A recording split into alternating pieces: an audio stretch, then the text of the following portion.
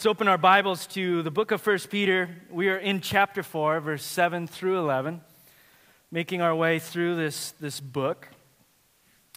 And for any of you that maybe this is your first Sunday with us, right in the middle of the series, I can catch you up in a matter of seconds.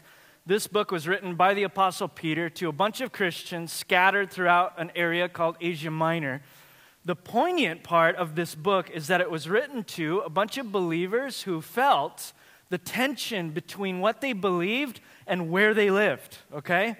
They believed that they were called into that context, called into the cities in which they lived, and yet their beliefs, their faith, the principles of the kingdom, the things that drove them seemed to be completely opposed to the environment in which they found themselves. And for some of them, that resulted in persecution, imprisonment, all sorts of different things. And so the unspoken question of this book is, how do we do it?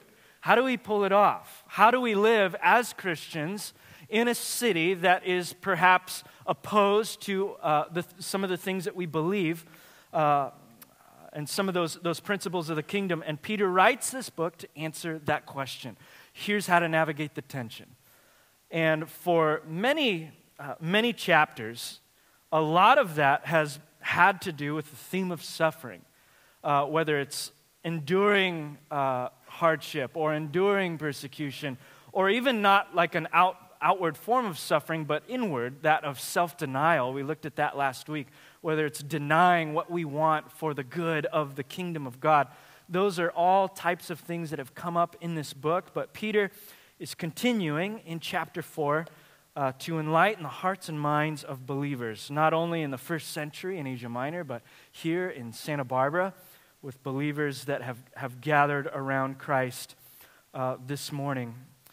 And he begins, we spent last week looking at that first paragraph where he essentially says, you used to live a certain way, now you don't anymore. And he encourages and presses believers to continue in that lifestyle. Now he turns a slight corner in verse 7, and I'm just going to read from verse 7 all the way through verse 11, and we'll just start to dig in.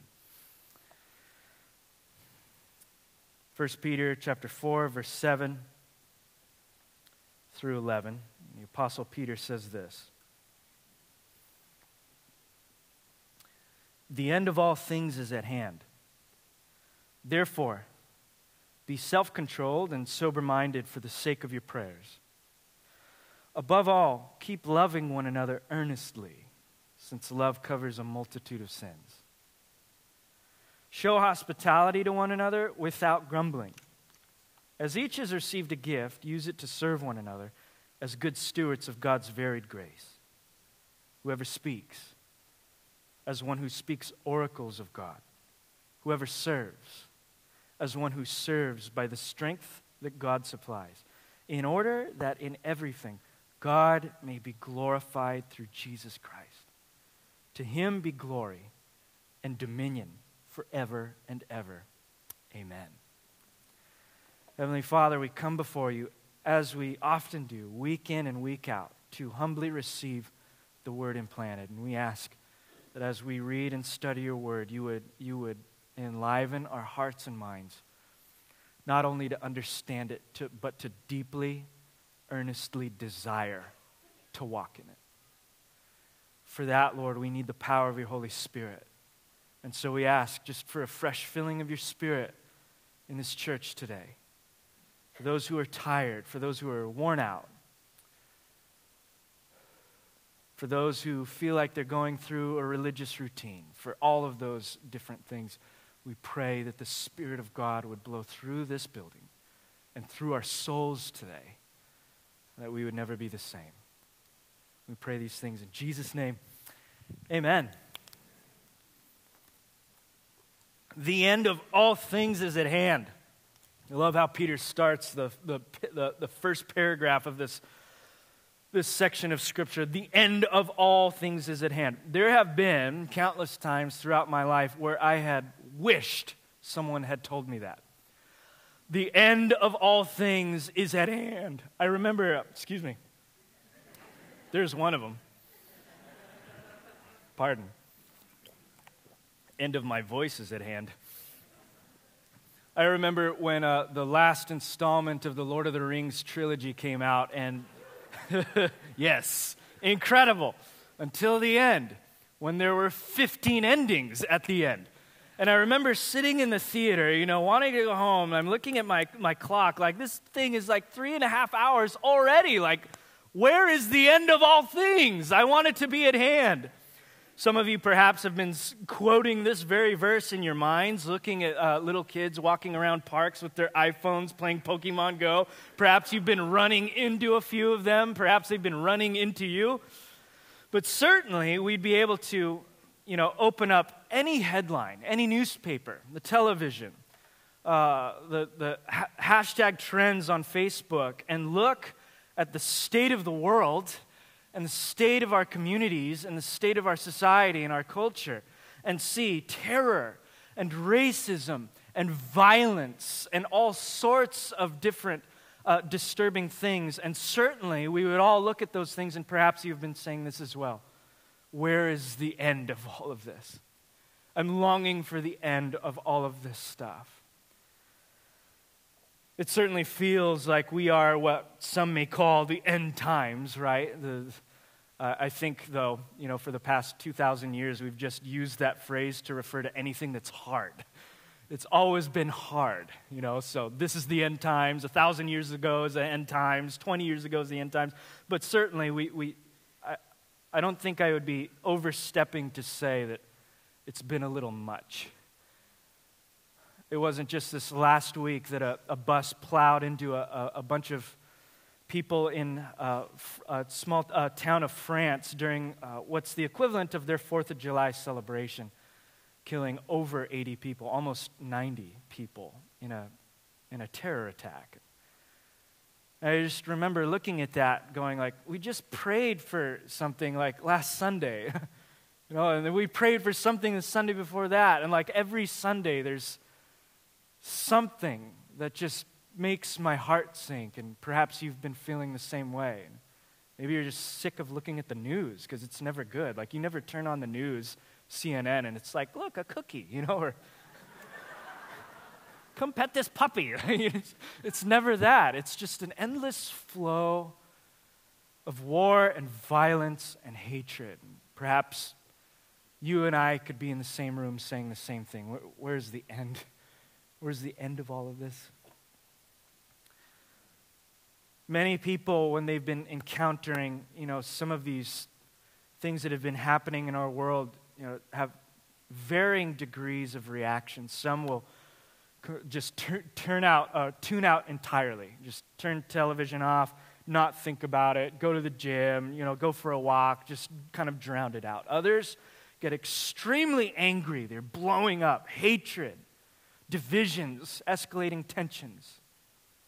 Others tend to want to escape, perhaps medicate, what we might call the end times.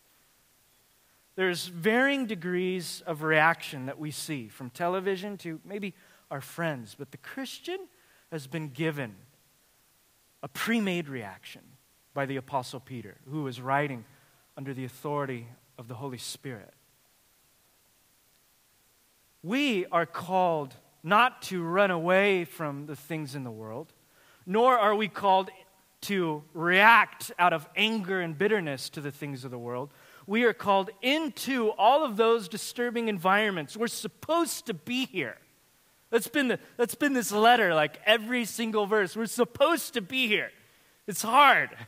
It's not always a cakewalk. Christianity isn't what they often sell to you on television. Sometimes it's very difficult. And it doesn't mean that you're failing at Christianity because you're suffering. In fact, Jesus promised that the faithful would incur suffering. They would encounter it because of the fallenness of this world. And so we're called not to run away. We're not called to be angry at people, but we are called to be in the midst of all of those things, but with an altogether different stance than the rest of the world. We are supposed to have looking at all of these things, whether it's terrorism or racism or a bus driver or a school shooting or someone across town that keeps aggravating us or our family or any of those things, we are to approach those things as Christians with clear and controlled thinking. I'm getting that from verse 7. Therefore, be self-controlled and sober-minded. The end of all things is at hand. I want you to be clear and controlled in the way that you think. It's as if Peter is warning us. He's getting us ready to engage. And like any athlete, like any musician or artist, like anyone who has a craft, you don't just waltz into game day just half asleep. Like any professional, like any athlete, like any musician, like any entrepreneur, we go into that incredibly tense day of our lives, that important day of our lives, with absolutely clear thinking, for the end of all things is at hand. But we do it, listen to this, we think this way because when we say the end of all things, we're thinking of a different end than most of the world. You might watch movies that are about the end times. Perhaps they're about Armageddon or any of those things that are about the end of the world. And the same theme over and over is that the world is going to be destroyed with you along with it. The end that Peter and the rest of the Bible speaks about is not according to Hollywood, but it's according to God's terms. When the Bible speaks about the end, it speaks about it in the most glorious terms imaginable. The end of all things is the source of your hope and mine. I'm not talking about weird prophecy stuff that sometimes people obsess with, that we get annoyed with, like, oh, it's the end of the world is going to happen on May 14, 2012. Well, I got that wrong. I'll try again. It's like the lottery. I'm not talking about that kind of weird stuff. When Peter speaks about the end of all things, he's referring to a particular age that we are living in right now, where all that needs to happen in redemptive history has happened other than Christ's second return. And so in this sense, it's imminent. Christ's soon and coming return is just right there. It could be tomorrow. It could be 1,000 years from now. We don't know, and that's the beauty of it. As Peter is saying, get ready as if it were to happen at any time. Jesus tells us that we can expect many of the things that we see today to happen, that are happening right now. Mark chapter 13, verse 7. And that the one who endures to the end will be saved. The whole tone and tenor of the New Testament is there is an end coming to all of this destruction, all of this evil, all of this prejudice, all of this violence. There is an end coming, and I'm bringing it. But the one who endures to that moment, that's the one who's going to see it. The end of all things is good news to you and me, if we're believers, if we're followers of Christ. And yet, not only is it good news, but it's also sobering news. That we need to think clearly, and that the age in which we live in is not a moment or an environment for us to fear or be afraid, but an opportunity for the church to rise. And so Peter says, the end of all things is at hand. Good things are coming your way after the bad things. So I want you to think clearly and sober-minded.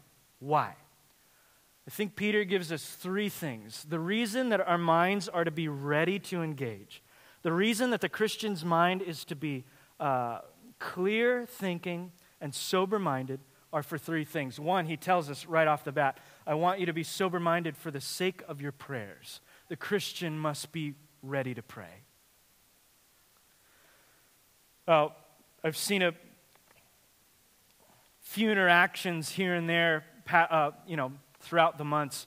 Whenever something very difficult happens within our society, Christians rightly begin to pray. In the public sphere, we often see that, whether it's in a tweet or a Facebook post from perhaps a politician who wishes thoughts and prayers to those who have been hurt. And I've seen this reaction. I don't want your thoughts and your prayers. I want you to do something about it. Stop thinking and praying and start changing the way that things are. It's this emotional sentiment that I partly sympathize with. If all we're doing is just mouthing words that don't mean anything to the people around us. If the church is just saying stuff that they don't mean, while everyone around them is hurting inside and out, then yes, I am sympathetic towards this. And listen, praying does not mean that we as Christians must avoid social issues to simply pray. Guys, we must be at the front line of social issues. How is the city of Santa Barbara going to see that the gospel is good news? Unless they see that it touches them tangibly where they hurt, socially. But certainly we must pray. And only if prayer is simply mouthing words. Now, for some people in the public realm, maybe they are just saying that as a gesture. But Christians do not pray as a mere gesture. We believe that prayer is not just a pat on the back of someone who is hurting. It is actually a means of changing the way that things are. The Apostle Paul said in 2 Corinthians chapter 10, verse 4, that we don't battle the same way that other people battle. We don't use swords and we don't use guns. We don't even use legislation. Other people use those things. That's fine for them. But believers' first course of action is different. He says, for the weapons of our warfare are not of the flesh, but they have divine power for the destruction of strongholds. Paul is speaking about spiritual strongholds. Do you think there's any spiritual strongholds in the city of Santa Barbara? You want it alphabetically? I mean, they're all over the place. You could add to that how much worse it is than your typical city, that here in Santa Barbara, we gloss over spiritual strongholds because of this veneer that things are okay. Santa Barbara is hard to engage in spiritual warfare, even though it's real and it's there, because we are fooled into thinking that we have everything here that we need. You go to Detroit or Los Angeles or New York City, and you just understand, spiritual warfare. You come to Santa Barbara, and you're like, it's all good. Got the mountains, got the beach, the flowers, peonies. I mean, it's awesome. This is my dream. But make no mistake. Make no mistake, brothers and sisters. Santa Barbara needs Jesus. And Satan is real. And he is roaming around this city looking for who he can devour. And yet Christ, who rose from the dead and is exalted at the right hand of God, calls the church to stay. One of our weapons in our spiritual battle is prayer. James, the apostle, half-brother of Jesus, would later say, the effective prayer of a righteous man can accomplish much, or woman. He's not referring to thoughts and prayers as we usually refer to thoughts and prayers. I give you my thoughts and prayers, although that may make us feel better.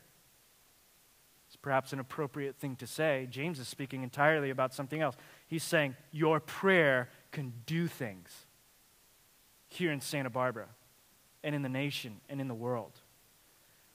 In the chapter prior, in James chapter 4, verse 2, he said, the negative corollary, he says, you do not have what you need because you didn't ask for it. So on one hand, we see that we have this weapon, the spiritual weapon of prayer, in which we can ask God for his will to be done, and it will be done right before us. And on the opposite side of that coin, we are told that we won't have certain things because we did not ask for them. Are you praying for your city? Are you praying for this church? Are you praying for your kids when you lay them down to go to bed? Are you praying for your spouse? Are you praying for your own soul?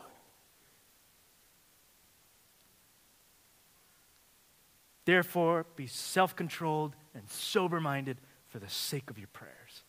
First course of action, get ready to pray. We believe that prayer changes things. That's why we have prayer meetings. That's why we have prayer teams. That's why we intercede. That's why we have classes on prayer. That's why we teach on prayer. Most of all, that's why we're always praying. Because we believe that if there's one thing a Christian can do that can change the course of history, it's ask God to move powerfully on their behalf. I tremble to think of what might happen if most of you took that seriously.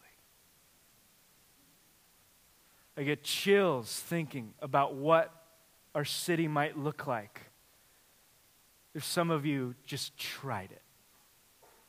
Like a kid asking their dad for a popsicle. You're asking your Father for his kingdom. Not only do we believe that prayer changes things, we also believe that prayer changes us. It's kind of part of the package, right? When God is changing everything, he's changing you too. He's not going to leave you the way that you are.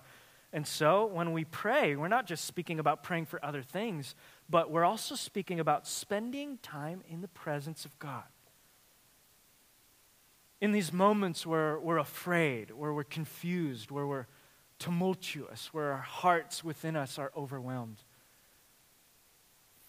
lead us to the rock that is higher than I. Lead us to that place where maybe you don't even have words to say, but you are in his presence, being with him. Prayer. This section of Scripture with Peter, this focus starts with a healthy relationship with God. You see that? Saying the end of all things is at hand, so here's what I want you to do. Think clearly, be with God.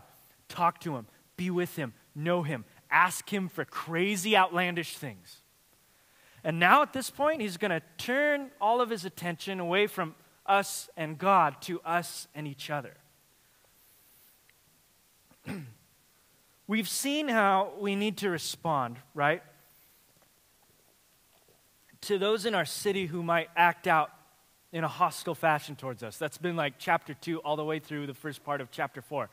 How do we engage in a culture that they're not going in the same direction, right? How do we love them but intentionally reach them? That's been many chapters. But up until this point, we haven't really spoken about how Christians are to interact with one another. We have that one section of Scripture, I think it was in chapter 2, that said the church is a bunch of believers. It's not one person.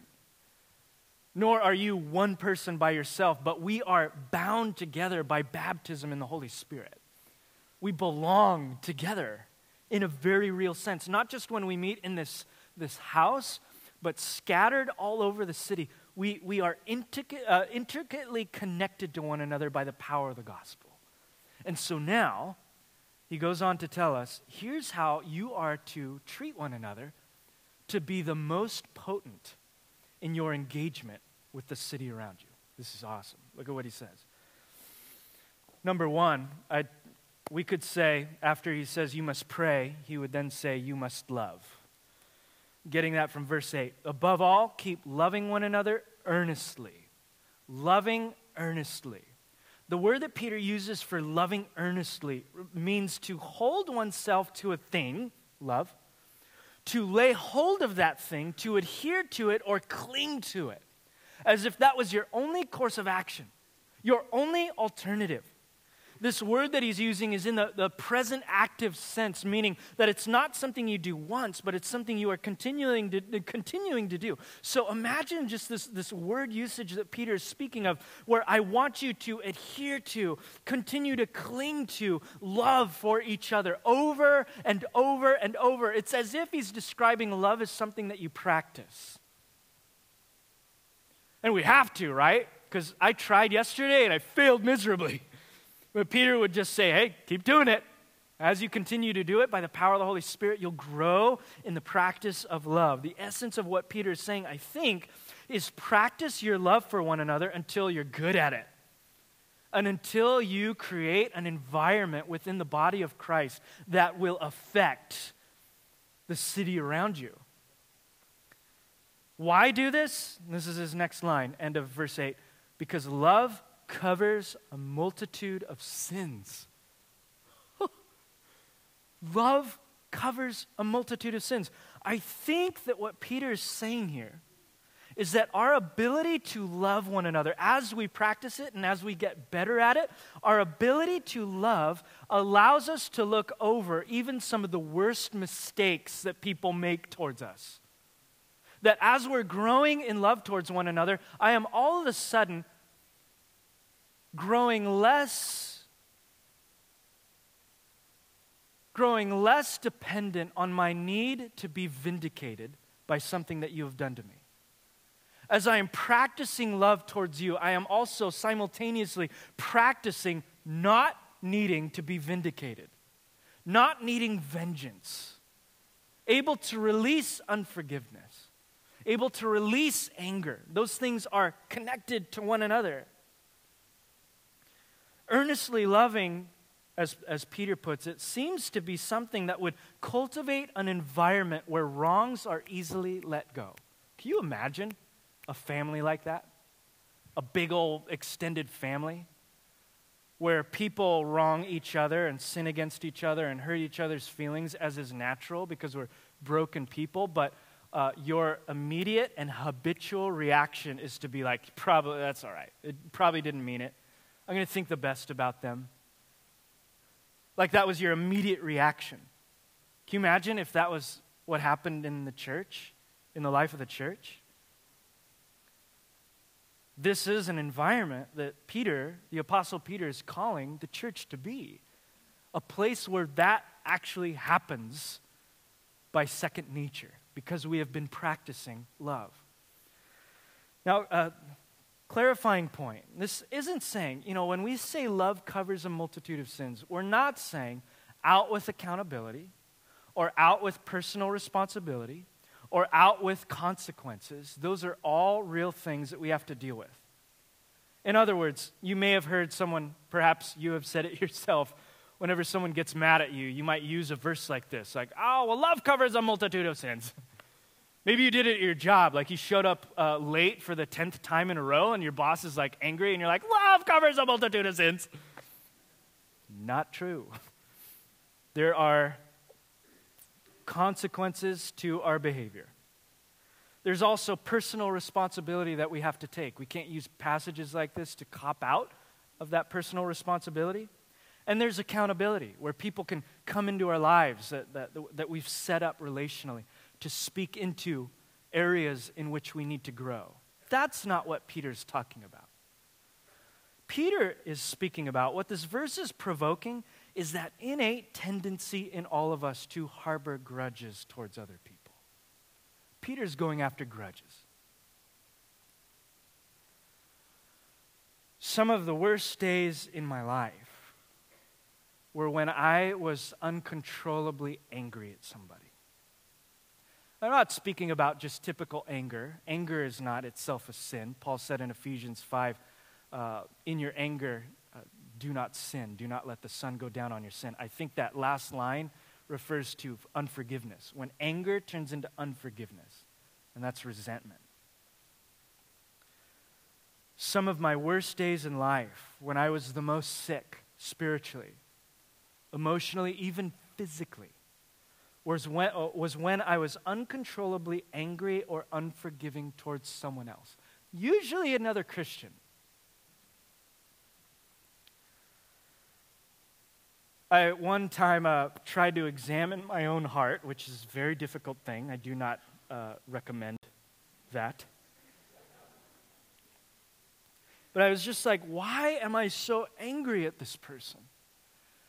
And I would just get irritated, not just that person, but the next person. I would just get easily irritated, and it was as if I was getting better at holding grudges. Where it used to be this long, prolonged process, years later, it would just happen. Someone would do something, and I'd be like, ugh. I'd go home, and I'd replay what they did to me in my mind, and I'd replay how I would have reacted if I was more quick and witty, and I would replay in my mind what I was going to do to them. And I realized in that moment that I hold grudges, even though the Bible says not to do that, right? Why do I do the things that I do? At least for me personally, I hold grudges as a way of punishing that person in my own heart.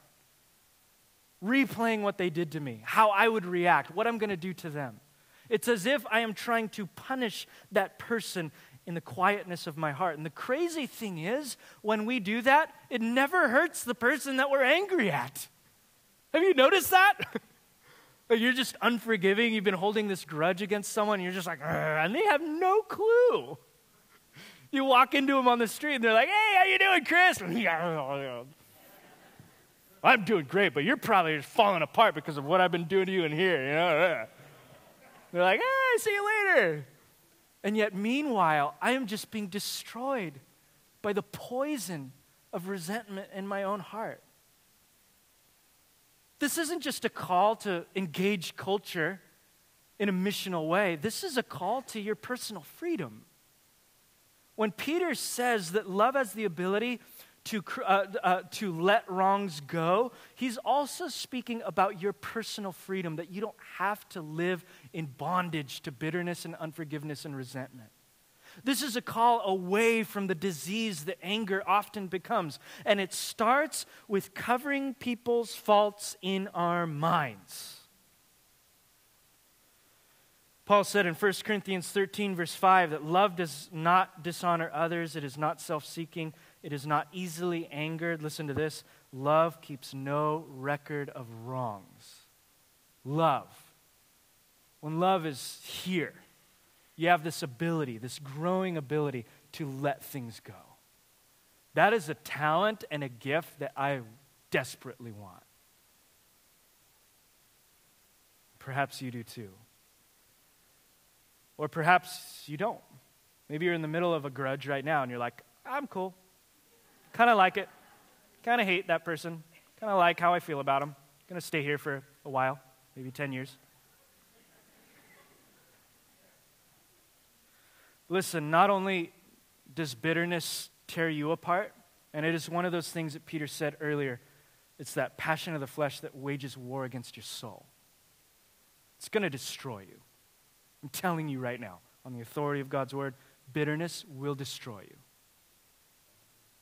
And I've been destroyed, hoping that someone will listen to me and not do that. But it won't just destroy you.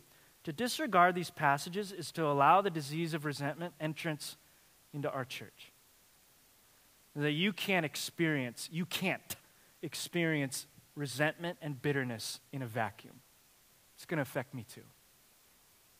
And the person sitting next to you, and the person sitting across from you, bitterness is a poison that affects entire communities. So now I'm not just asking you for your own sake. I'm asking you for each other's sake. Perhaps you've done this. Perhaps you're in the middle of bondage to anger and bitterness and unforgiveness. The promise of the gospel is extended to you as it always has been. You can be freed from this. You can begin a long journey of releasing it to God today. But you might be asking yourself, well, why would I want to do that? I don't want to let stuff go. A person doesn't deserve for me to let stuff go. I want to punish him a little more. Even if it doesn't hurt him, at least I get the satisfaction of simmering in my anger. Why would I want to let stuff go? Because love can soften the tension in a room. There's one reason. I've got a couple. You might be the very peacemaker that Paul spoke about, I think, in the letter to the Romans, who's able to enter into a tense environment in a room and shut it down. Love has the ability to take a tense situation and soften it to the point of normal dialogue. I love that proverb, Proverbs 15, verse 1, a soft answer turns away wrath, but a harsh word stirs up anger. Have you ever tried that? Go into a situation that is just bubbling with conflict and intensity. And maybe that intensity, especially if that intensity is geared towards you, and just say something so nice and refreshing. Say something that maybe is at your own expense and that blesses the other person. Maybe take them completely off guard and see what happens. Or you could try this. Just start accusing that person. Because there's the other part of the verse. Harsh words stirs up anger. And then see what happens. Just an experiment for the church to try all week. Go into Eureka Burger and see a bunch of Christians just yelling at each other. It would be awesome. Love can soften the tension in the room. You want to be a peacemaker? Just try some of this stuff. Not only that, but love can actually break huge cycles of bitterness in families, in churches, in neighborhoods, in the workplace. Bitterness is a strange and terrifying thing. It can cause angry people to be completely blind to their own sin and simultaneously completely deaf to the grievances of the other. Have you noticed that when you've gotten in a big old fight? The person across from you might be hurt by you, you might be hurt by them, but no one's listening to the other person. All you're thinking about is getting your words out, and the other person, all they're thinking about is getting their words out, and you're just hurting each other, driving yourselves deeper and deeper down into that cycle. And I've seen where both sides in a conflict had been hurt. Both had valid grievances. And yet we're so angry and embittered with each other that it was nearly impossible for them to even hear the most reasonable suggestion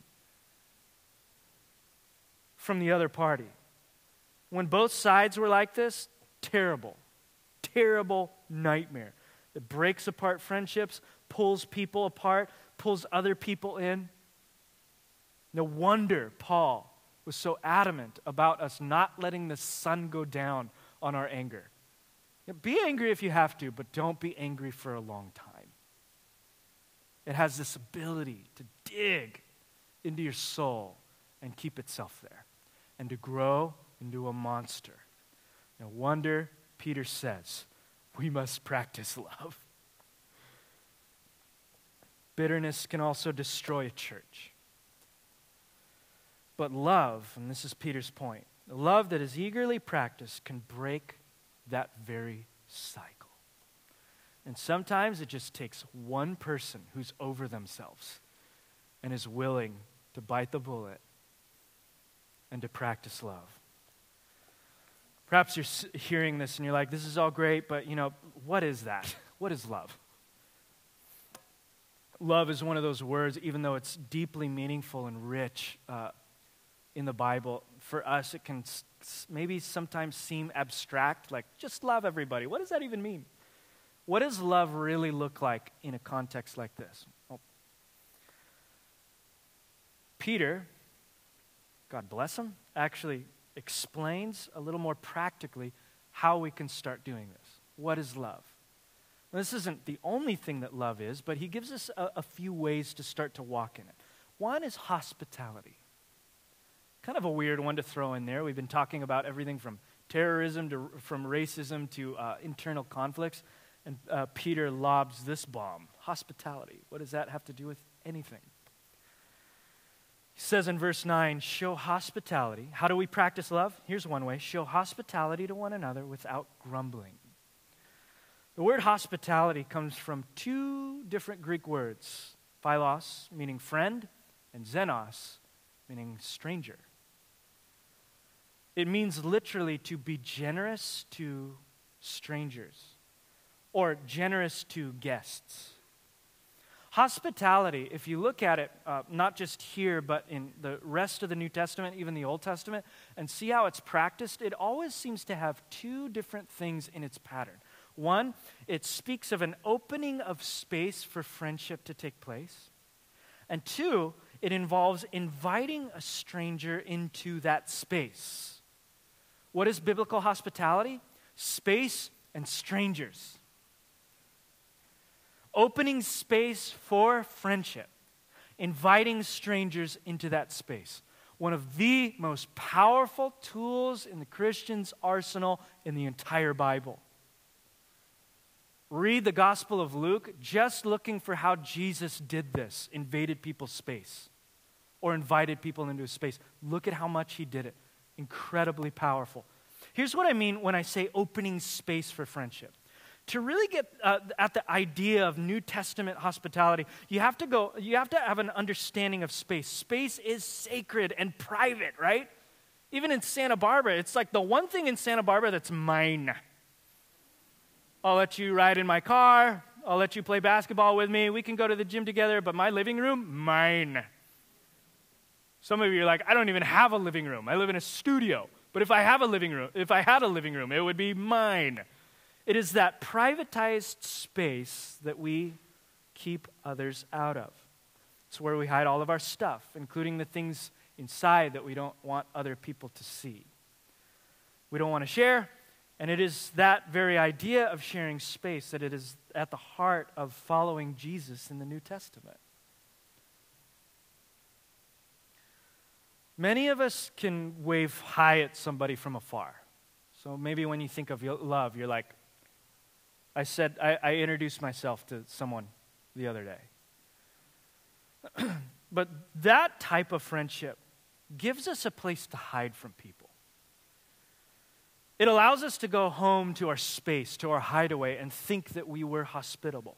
But what we see in the Bible is not a pat on the back or a wave from across the street or across the church. It is an invitation to invade our space.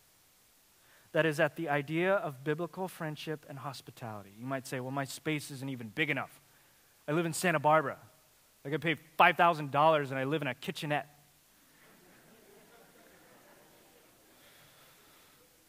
That's where my bed is too. Like I literally live in the kitchenette. Or maybe you're like, I have some space, but it's just always dirty, and I don't want people to see my mess, and blah, blah, blah. You know what? If I could free you from that, hospitality is not the same as entertainment. Perhaps that's where we always get the pressure to perform. Oh, I got to spruce up my house and set out dishes and have everything nice, and my kids got to be at their best behavior. No. All you're doing is inviting people into that messy space. It's hospitality, not entertainment. Now, caveat, if you need to clean your house, it's okay to clean your house. If you have like a home group and you own like 9 cats, maybe Febreze, I don't know, whatever. But release yourself from the pressure. This isn't entertainment. This is hospitality. We open up a space for friendship, and then we invite the stranger into that space. Xenos, the stranger. This word can also mean foreigner. It can mean resident alien. It can also mean immigrant. Someone who does not belong to or have a space or a place of their own. It can be as literal as a refugee in Syria. It can be as metaphorical as someone that you met at Trader Joe's. But they're isolated.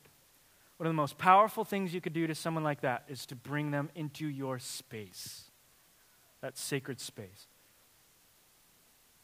Luke chapter 14, verse 13 through 14, Jesus said, "But when you give a banquet, invite the poor, the crippled, the lame, the blind, and you will be blessed. Although they cannot repay you, you will be repaid at the resurrection of the righteous." Now, Jesus isn't saying you can never throw a party with your friends. You can never throw a party with your spouse. Like, that's just biblical community.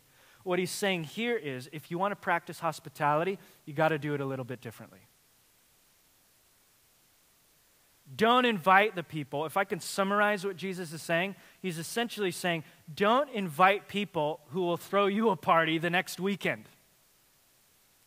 Don't invite people that will do something for you the next week, who can return the favor, who can give you a special connection. That's fine if you want to hang out with them, but if you want to practice hospitality, do it to someone who can never repay you, for your repayment will be when the kingdom comes. Why would we do this?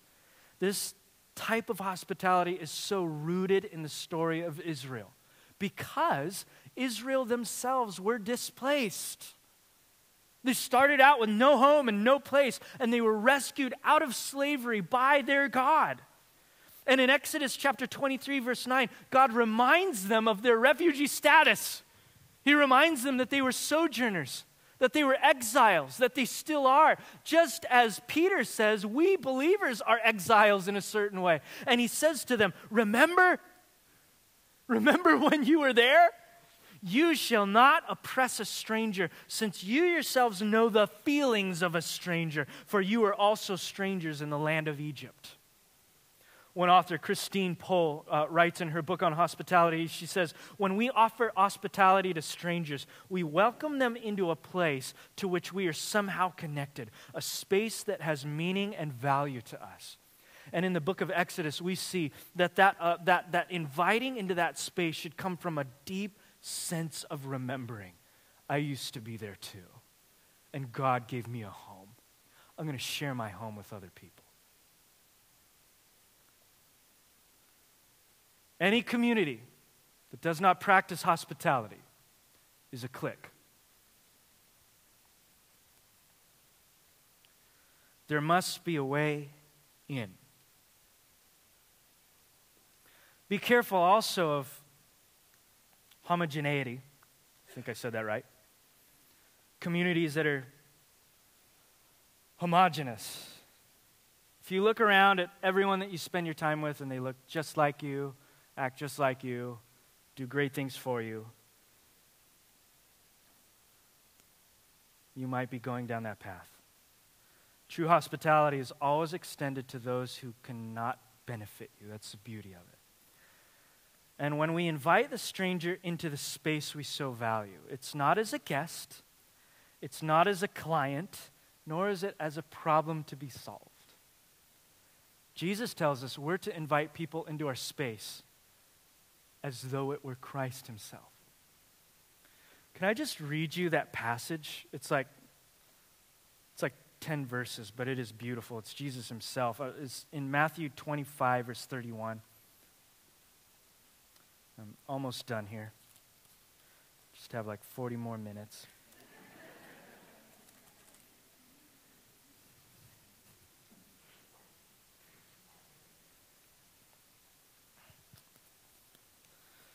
When the Son of Man comes in his glory and all the angels with him, then he will sit on his glorious throne. Before him will be gathered all the nations, and he will separate people one from another as a shepherd separates the sheep from the goats. And he will place the sheep on his right, but the goats on the left. And then the king will say to those on his right, come, you who are blessed by my Father, inherit the kingdom prepared for you from the foundation of the world. For I was hungry, and you gave me food. I was thirsty, and you gave me drink. I was a stranger, and you welcomed me. And I was in prison, and you came to me. Then the righteous will answer him, saying, Lord, when did we see you hungry and feed you, or thirsty and give you a drink? And when did we see you as a stranger and welcome you, or naked and clothe you? And when did we see you sick or in prison and visit you? And the king will answer them, truly I say to you, as you did it to one of the least of my brothers, you did it to me. Invite guests into your house as though they were Christ. Then he will say to those on his left, depart from me, you cursed, into the eternal fire prepared for the devil and his angels. For I was hungry, and you gave me no food. I was thirsty, and you gave me no drink. I was a stranger, and you did not welcome me. Naked, you did not clothe me. Sick and in prison, and you did not visit me. And then they will also answer, saying, Lord, when did any of those things happen? Verse 45, then he will answer them, saying, truly I say to you, as you did not do it to one of the least of these, you didn't do it to me.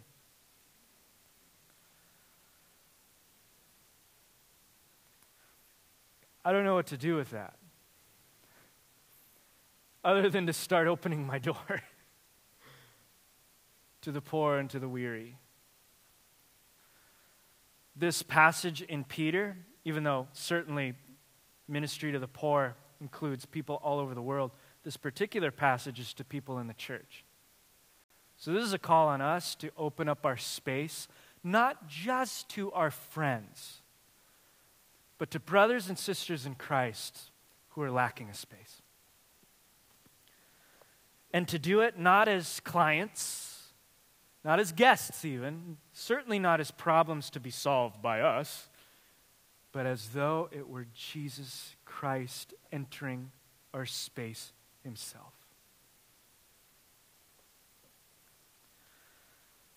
Obviously, you can use your home to do that. We can do that in the church setting, just in small little interactions. What if you don't have a home? What if you just live in someone's garage? Think about hospitality as a way even of interacting with people on the fly. If it refers to opening up space for that other person to feel like they belong, what might that look like when you're just interacting with somebody at the grocery store? You don't need a living room. I want us to think creatively about this in our day-to-day interactions. Even the way that you look at someone can be hospitable. If it's just a matter of inviting someone into your space, it might be nothing more than a little eye contact. It could be something as simple as a smile. I've noticed that I always walk with my head down just because I'm thinking, and I don't know why, but I think better when my head is down. And I've noticed what that's done to people. It might just be in my head, but there's almost this feeling of tenseness, like I'm closing them out. I've also noticed that when I make eye contact with people, smiling at them, even saying their names, their eyes light up. Is it possible that we can practice hospitality on the fly? I think so. If it means that we're just inviting people into our space. I have 2 more pages to go through, but I'm out of time. I'm just going to end right there. Is that cool? Because I want us to stay in this place of space. Love looks like a safe space for other believers to be served. Love looks like opening up a safe space for other believers to belong. This could be your home. This could be your introversion. It could be your family. It could be the gym. It could be the ocean. Wherever your safe space is, there is power in inviting people into it. This is exactly what happened to us in Christ. For those of you that might be having a hard time wrapping your minds about it, all you need to do during our time of worship this morning is to fix your eyes on how you were separated from God and He brought you into His space. Ephesians 2:12, remember that you were at that time separated from Jesus, alienated from the commonwealth of Israel and strangers to the covenants of promise, having no hope and without God in the world. And yet you have been brought near. Ephesians 2:19, so then you are no longer strangers and aliens, but you are fellow citizens with the saints and members of the household of God. The gospel is that great reversal, where people like you and I were refugees from God, and we have been brought into the family of God. That should change the way that you look at this city, the way that you look at strangers, the way that you look at your context, and even the way that you look at yourself. But truly, when I think about it, I am not all that impressive. I'm an immigrant who's been brought into the family of God by grace.